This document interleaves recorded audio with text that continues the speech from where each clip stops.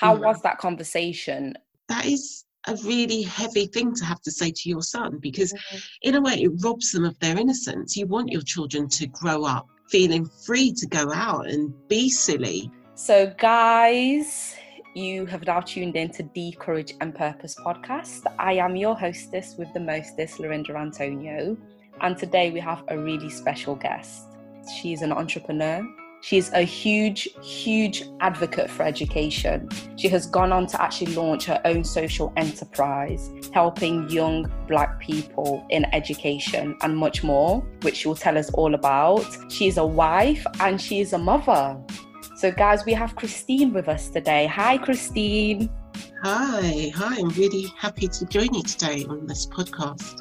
Oh, thank you. Thank you so very much for being on the podcast. I'm super excited to be speaking to you, and I know the listeners will be excited to just feel the energy that I felt when I spoke to you the very first time, and the great things that you're contributing to just for the world, because I feel like whenever we're doing anything like social enterprises and we are thinking about education, it's not just about you, it's about humanity. For me, it's about making that difference for other people. That's what kind of gets me up in the morning. Have you always been this way? What made you want to make a difference in people's lives? I've asked myself that, and I think growing up with a mum who is really altruistic, like my mum is the type of person you can go to and she will always have a shoulder for you to lean on. She's always looking out for other people.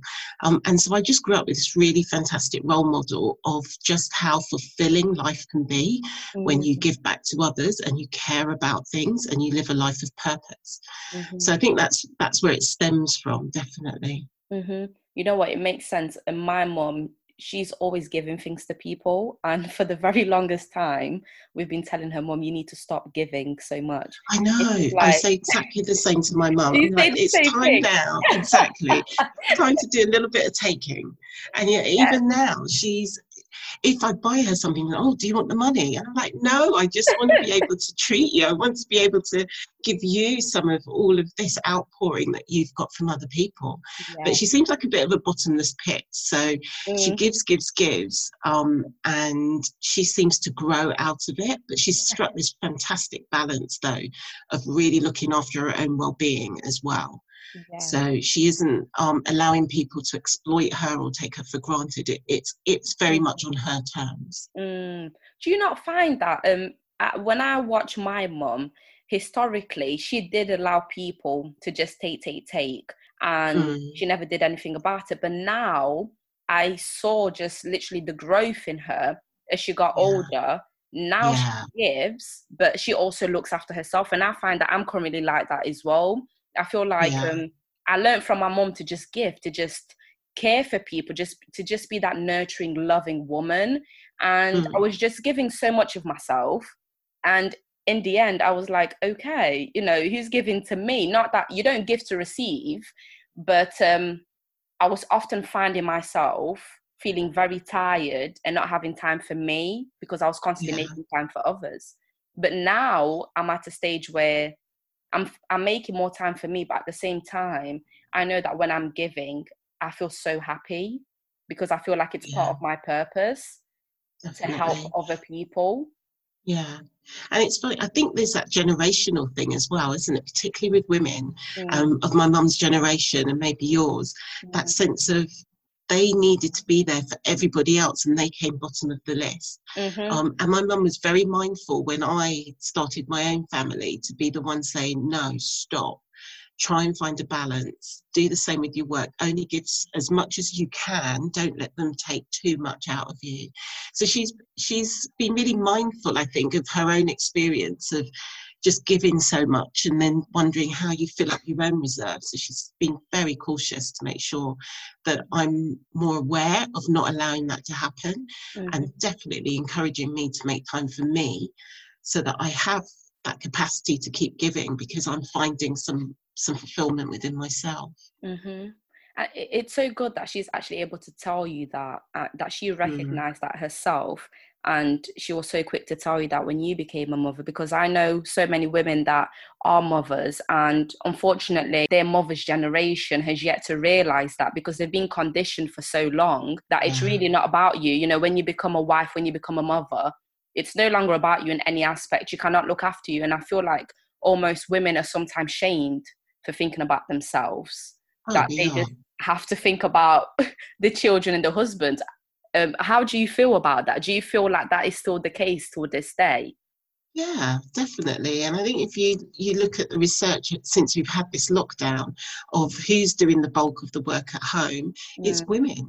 We're still, the homemakers, so to speak, as well as wearing our other hats, whether that be social entrepreneur, employee, boss, whatever. And it's a lot. We carry a lot on our shoulders. You've got all that going on, and you also have yet social enterprise. I do, yeah. Which is super exciting, super exciting. Could you tell me a bit more about what led to you actually wanting to start your own social enterprise? Yeah. So my why, so to speak, was that years and years ago when I was going to university, I realised that my decisions were really shaped by a fear of not fitting in. And I'm a great believer in education. I really believe that it has the potential to be a brilliant leveller for people, and it's starting to open doors, open possibilities. And I definitely believe if you want to grow in society, if you want to be able to make a contribution, education in some form is necessary for that. All the great leaders, Martin Luther King, Malcolm X, they were all educated. And even if that isn't a formal education, they made time to learn from those around them. So I absolutely believe that in a country where we've got more or less free education until you get to university, it's so important that people get great opportunities for that. And then they're lifted through and supported.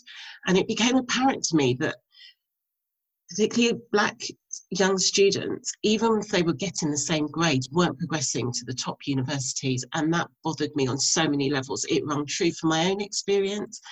And I could see it playing out with my own children as well.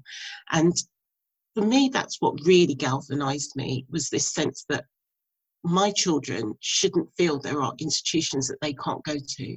They shouldn't feel that they have to be brave to put certain universities down on their UCAS form, and yet they do. And luckily, I as a parent, my husband, we're there to support them and help them navigate the university process.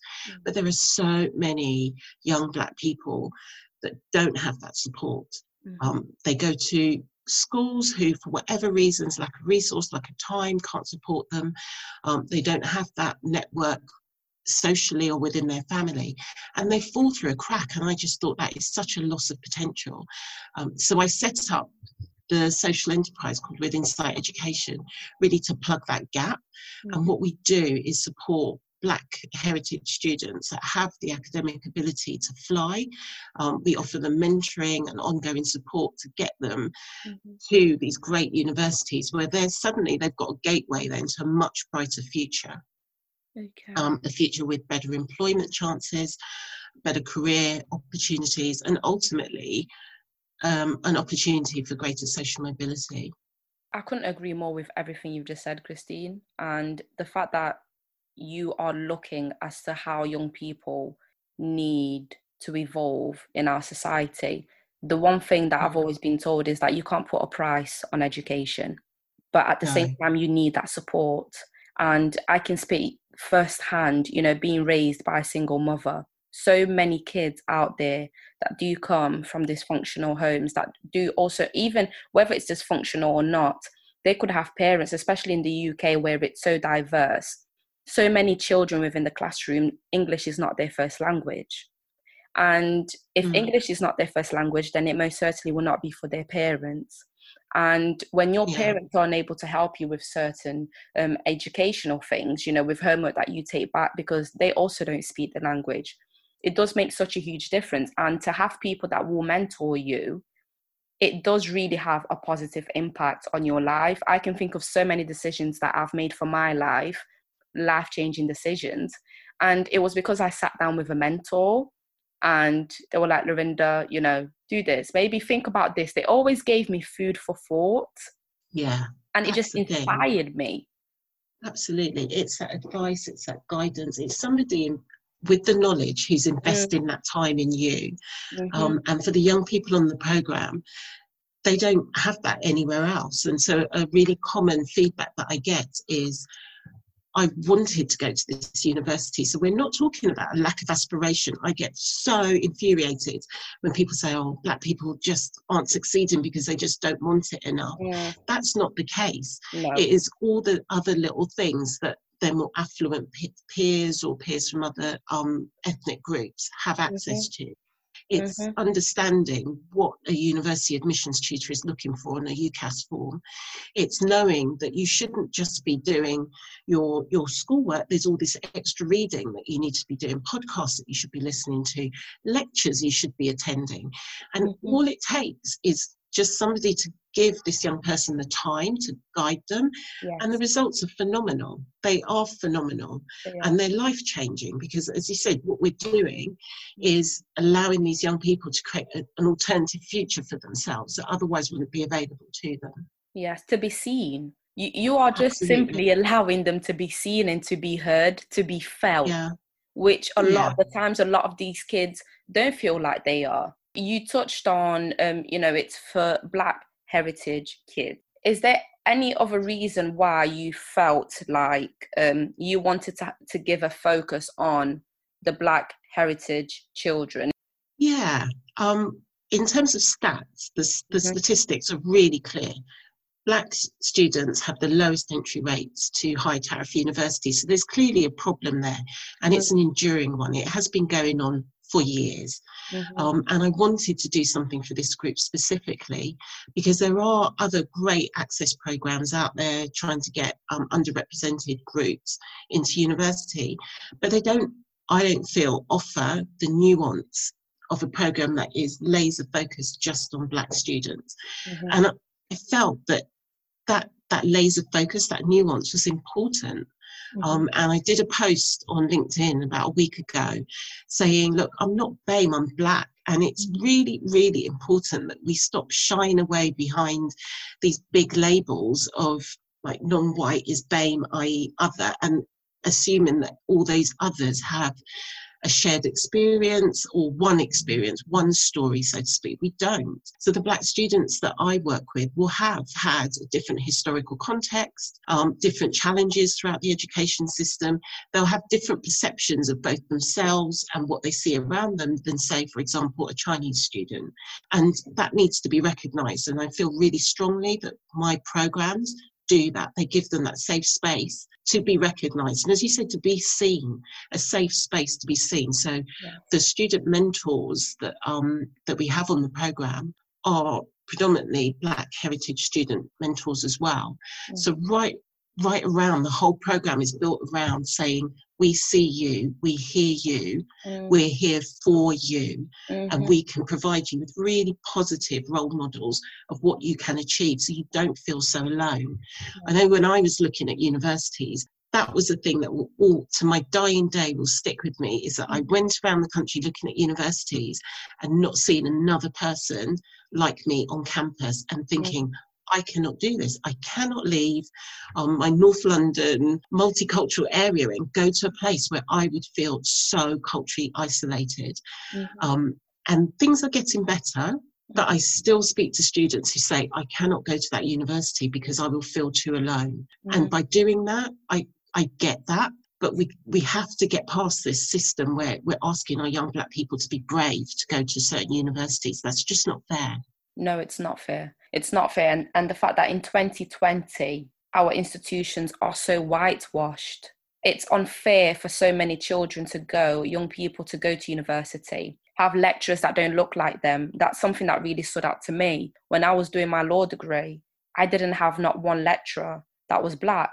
And I just thought, and I thought to myself, I know there's hundreds of staff within the law department. And I thought to myself, so does this mean that Black people don't want to be law professors? Does this mean that Black people are not intelligent enough to be law professors?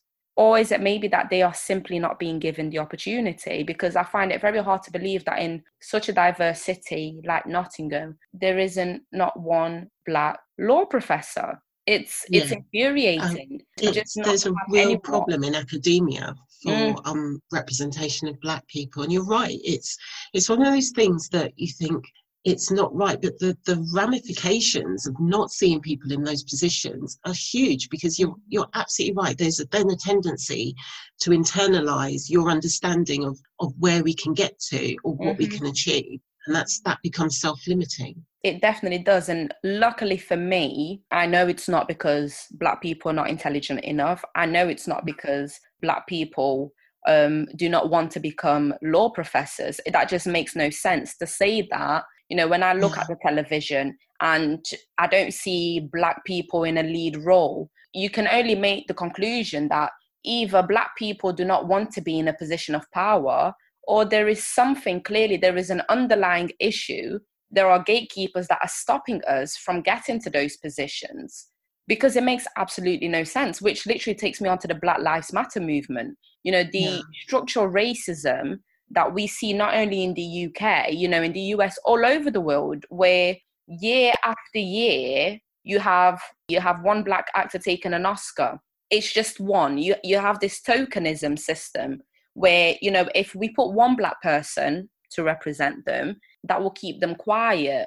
It's so nice to see that people are feeling more and more comfortable to come out. And I'm seeing organizations, some of them actually taking real accountability, where they are realizing that they have not been doing good enough. It's not being good enough to have 60 white employees and have 5 Black employees and give yourself a tap on the back and say, we are diverse. I've been really heartened by just how people have been so frank at saying, you know what, I do see the inequality. I do recognise the history. I absolutely do believe now that we've got to have tangible solutions. And I take a lot of strength from that.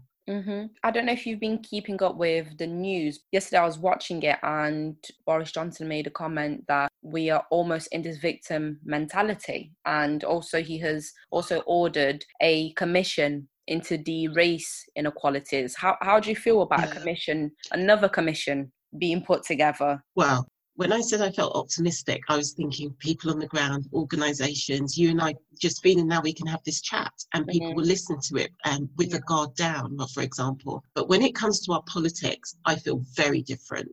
And I feel that what the government is trying to do is kick this into the long grass and distract us. So we had the whole thing around statues, and I was dismayed at the thought that Black Lives Matters would distill into, oh, they're tearing down our statues. And, you know, they did really try and make that the topic. And when that exploded over the weekend with essentially what were far-right riots, I think they thought, oh gosh, we've gone too far. And now suddenly they're talking about commissions. We don't need another commission or review. We know the problems. Yes. We know them. We have had reviews in the past. We've had David Lammy's review, we've had the Windrush review. We know, as we speak, you and I speaking today, we know that there are more BAME people dying in our community at a disproportionate rate. Why would we allow that to continue for 6 months while they have a review? You know, it's just not good enough for talk. We've done the talk now. What I need to see is action. And I am fearful that we've got a government that don't want to take action, because actually the status quo works really well for them. I couldn't agree more with you. You know, another commission that's going to be funded by the taxpayers. Another commission to tell us everything we already know. I just feel like it's, once again, it's the crumbs. It's the crumbs to distract us. Like I was reading yesterday in London, there's now a street that they've painted Black Lives Matter. I think it's in Woolwich that I saw that. And I just thought, all of these little distractions are not going to be good enough. We've had streets named after so many Black activists, and yet we're still here in 2020, and George Floyd was still murdered. Black people are still twice as likely to die in police custody.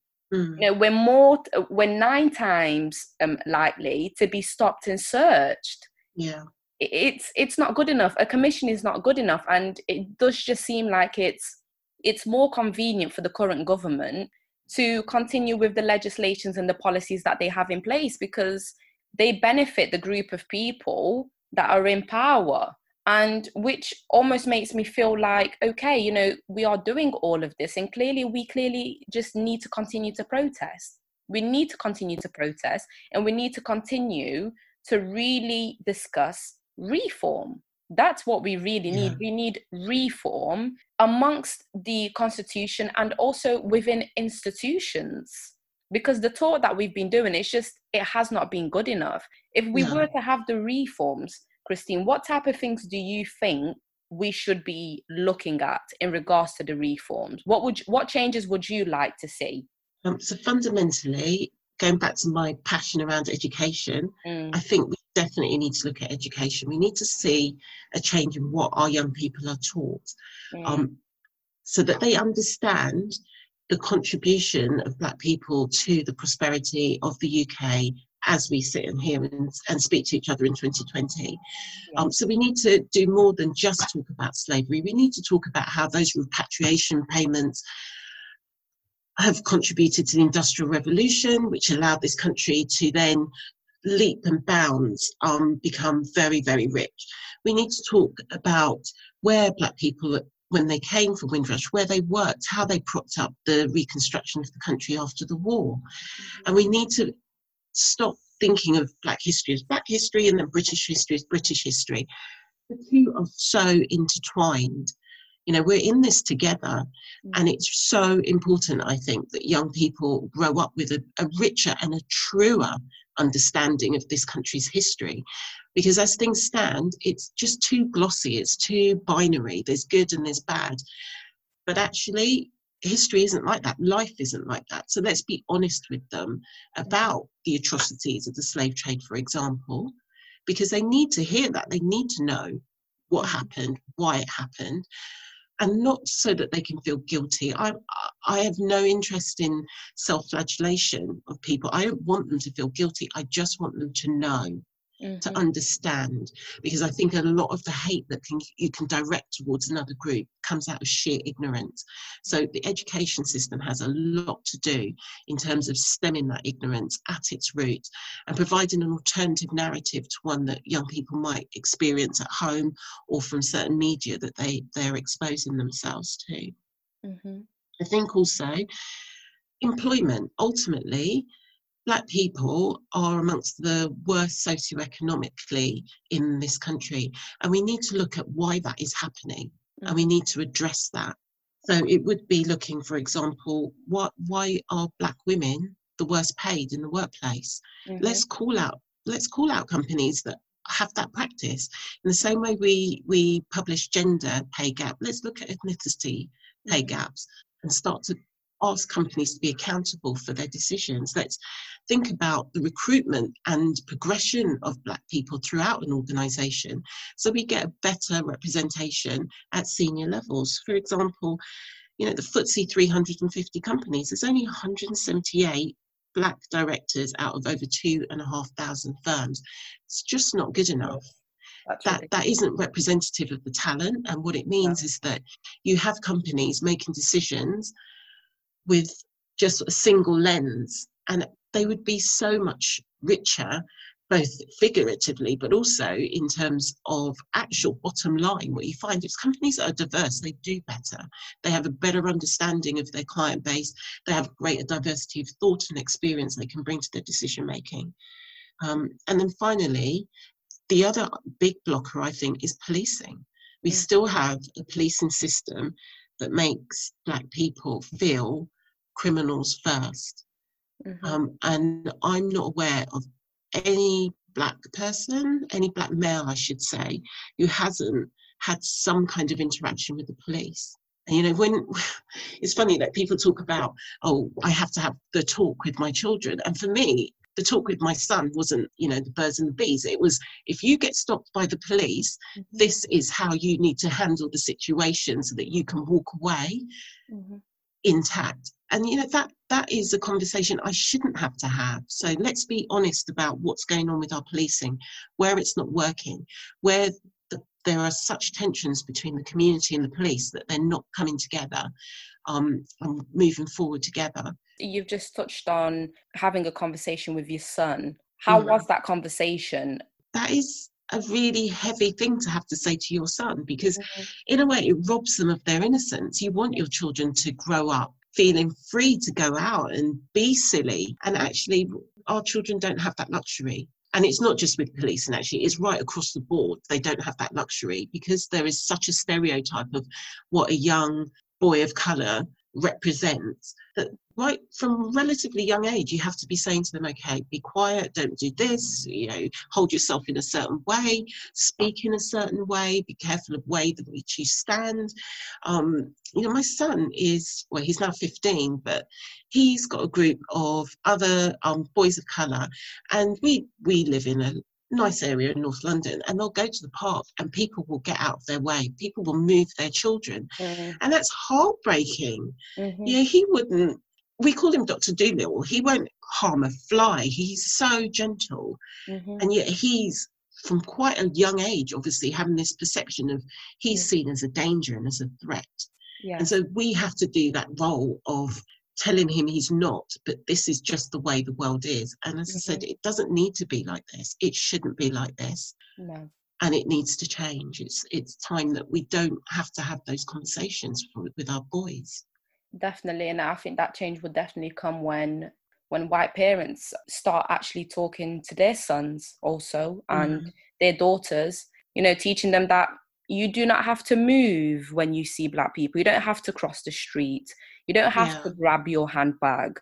I'm a Black woman, and there's been times that I'm walking and there are elderly people, just people in general, and I'm behind them, and they grab their bags and they start walking faster. And I just stop and I think to myself, what am I going to do to you? I'm at a point where I can't take it seriously. Yeah, exactly. I cannot take it seriously for the life of me, because you've clearly got issues. But it's unacceptable, because clearly I'm not going to be taking it seriously. But it's not the type of thing that I want my children or my family members to experience. No. And actually, one thing that's come out of Black Lives Matter movement is this term anti-racist, and that it's an active participation in combating racism. And you know what, I have to say that's been so enlightening to me, because I have so many fantastic people that I know who aren't racist, and they provide really brilliant role models for their children. But I'm not sure that they sit down and they have the talk with their children. And yet what we do know is that children are so influenced by lots of other things, what they see around them, who their friends are, what they hear at school. And so I think it would be great, you're right, if parents do make an active decision to have that conversation time and time again. It can't be a one-off thing, but just that constant reinforcement of the worth of Black people in society, that we aren't a threat, that we are not so fundamentally different, that we're beyond being understood. And that kind of grassroots taking ownership for the world in which we live, I think would make a big difference. You also touched on the employment in regards to the reforms that you would like to see. It's so funny to me when I work with organisations and you look at the board and you also look at the UK Corporate Governance Code that clearly states, it states that in order for there to be great governance, there needs to be a diversity in skills, in gender, in age, in ethnicity. And I do just often ask myself, who is running these organizations? What are they looking at that they think it is acceptable to have 6 white male executive directors and 1 female white executive director? And they genuinely think, okay, this is what's going to make us great.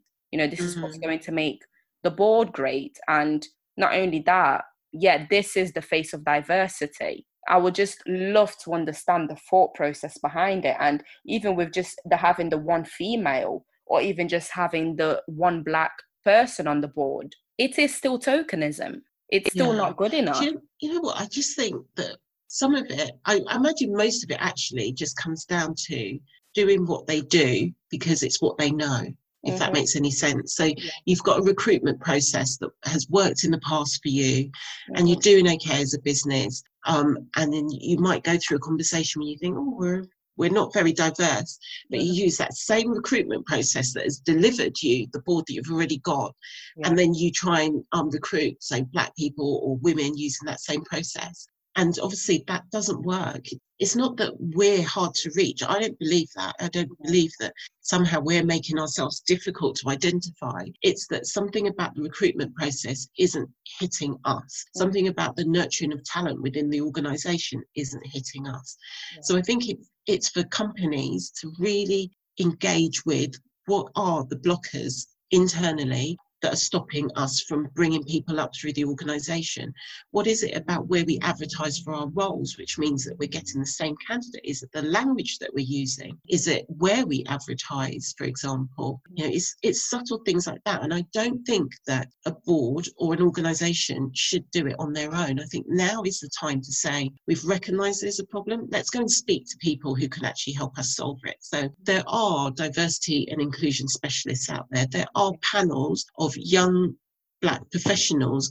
Go and engage with them. Go to where people are and ask them for their honest feedback on what their experience of trying to engage with you as an organisation is. And hopefully 2020 clearly seems to be the year of change, the year of mindfulness, the year that so many people really opening their eyes to unlearn a lot of the things that were taught to them and to just do things differently. Yeah, absolutely. It's that consciousness now. It is. That is different to anything I've ever seen before, because we've had Black Lives Matters before, but this time I'm seeing a real willingness to self-reflect. Yes. And to accept that there is an area that they don't know about, that there's a real determination to find out more and to change things. And I'm so buoyed by that. I just hope that we can hold on to that, because you can already see in the media that the whole Black Lives movement, it's gone off the front page now. And I don't want that momentum to be lost. I don't want, as you said, for it to be just symbolism or tokenism, because now is such an opportunity to grasp a change in direction, for us to pivot as a society and to be fairer. And we shouldn't lose that momentum. That reminds me of when we first spoke, and I remember we touched on having a figurehead, and that's one thing that I feel like we don't particularly have in the UK with the Black Lives movement. I'm seeing a lot of people saying a lot. However, I feel like we need a focus, and in order to have a focus, I feel like having that figurehead will make a huge difference. Someone that can really lead us to that reform, someone that will keep the movement going, but someone that's knowledgeable and that is passionate and that their heart is really in it. Because if your heart isn't in it, and if you haven't got the knowledge, the education to actually back what you're saying, to actually carry yourself into these meetings, it's not really going to help. No. Yeah, I remember when we spoke last week, that was one of my concerns, is that you've got all of this goodwill now, but there's no one really galvanising that into a certain direction, and thinking strategically how to keep things moving forward, who to engage, what conversations to have. And therefore you do fall victim to talking about statues for the best part of a week, you know, when actually we needed somebody to be saying, no, it's not about the statues. Those are that's symbolic, and that's probably indicative of a lack of education. But what we really need are ABC, systematic change in these areas. And I can't think of another social movement where there hasn't been a figurehead to keep things moving forward that has been successful. We do need somebody, or a collective of people that are going to own this. I agree with you. Christine, you mentioned just, the consciousness and, just being more mindful. What inspires Christine? Oh, that's a good question. I am determined to make a difference. And I know that sounds cliche, but I really am. I want to be able to reflect on my life and think, yeah, I counted for something. There are other people that are doing better because I've made a difference to the way in which they could live their lives. And so I've been chair of governors of a primary school for coming up to 12 years now. And that was probably my first big step into doing something in a voluntary capacity. But that really was driven by this sense of there needs to be a real uplift in what we're doing for our young people.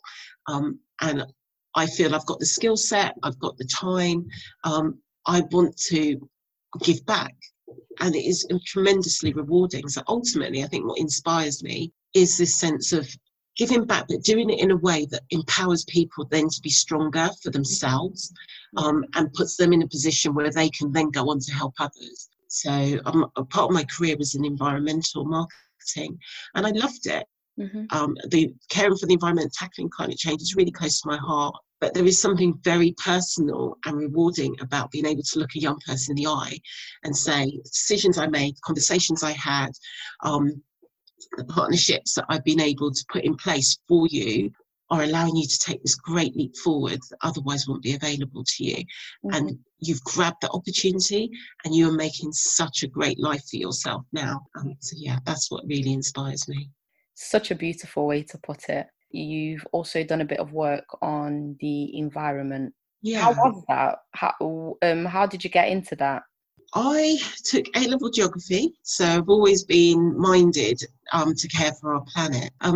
But what happened is that I used to work in telecoms. I took redundancy, and again was just thinking, what do I want to do that I feel can make an impact, will have a real lasting legacy? And doing something in the environmental space really called to me at the time. So I worked in that sector for 15 years. Wow. And as I said, it's been really rewarding to see how that whole idea of consciousness. So when I started working in that sector, people would be like, what, global warming? No, not really. That's not going to happen. You know, we don't care. So people would leave on lights, they'd run water, they'd drive everywhere. And over the years, we've seen that consciousness now of how I act today is going to impact both the society that we live in, but also the legacy that we leave for our children, grandchildren, the next generation, and taking some responsibility for that on a personal level. And from that ability to say, I can affect change. I can change the way in which I shop. I can change the way in which I transport myself around, for example. Little decisions I can make a difference, but also my voice can drive change at the top. We have seen climate change rise up the political agenda now. Oh, yeah. And I feel that that's very similar to what can be achieved with the Black Lives Movement. Ultimately, governments, whatever hue, they are going to respond to what they feel that is important to their electorate. So if as a country we say, this matters to us now, this level of inequality in our society is unacceptable. It's not in keeping with the British values that we eschew and that we say we stand for, then I think we will start to see this more and more on the political agenda, and we will start to see policies coming out that do reflect the challenges of different ethnic groups that this country has. No, you're absolutely right. You've done work with the environment, and now, you know, with the education and with the mentoring, it's social. So, yeah. Christine, one of the reasons why I gravitated towards you was because when I went through your profile and after what you posted, it was clear to me that you wasn't only about words. It is not simply about the words, it is about the actions. I live by people's actions. It doesn't matter what you tell me. If your actions do not reflect it, I'm simply not interested. And, you know, you want to inspire people, and you said that you want to have a positive impact in people's lives. Christine, you are doing it. You are really doing it already. You are really about that life. You did not come to play, you came to slay. And let me tell you something, you are doing it. And I love it.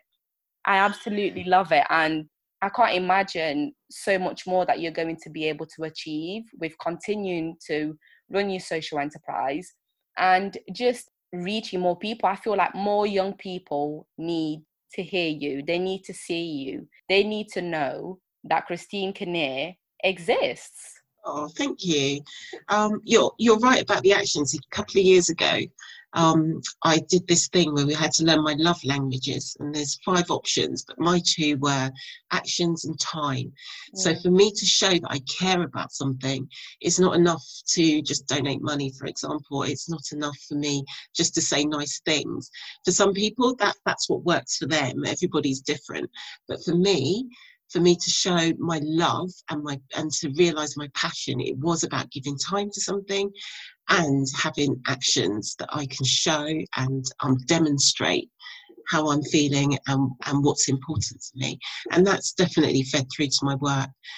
So I'm really hopeful that I can grow the social enterprise. We're continually looking for new universities to work with, new corporate partners, because it's not just the now, it's about intergenerational change. And I think personally, to be part of that, to be spearheading that is beautiful. It keeps me awake at night sometimes, but that's my own cross to bear. But it's something that gets me up in the morning. It keeps me going even when I'm tired. And it's something that I can honestly look at myself in the mirror and think, yay, I'm living true to me. I'm living according to my values and my purpose. And that is so fundamental, I think, to my sense of worth and my sense of direction and just generally my whole sense of growth. You are living it. Your values, your principles, you stand by it, you stand for something. And I'm grateful to you. I'm grateful to you. My children will be grateful. People like you. Thank you. For making a difference. I'm sure your children, they may not yet realize, but they will eventually get to know who their mother is and the huge difference that she's making, not just for them, but for other people's children. It is about the legacy we leave behind. So thank you, Christine. Thank you so very much for being on the podcast, for speaking to us, and for just being the light that you are and being so inspirational. You inspire me, so I'm sure you inspire so many other people. Thank you. I've really enjoyed our chat this afternoon.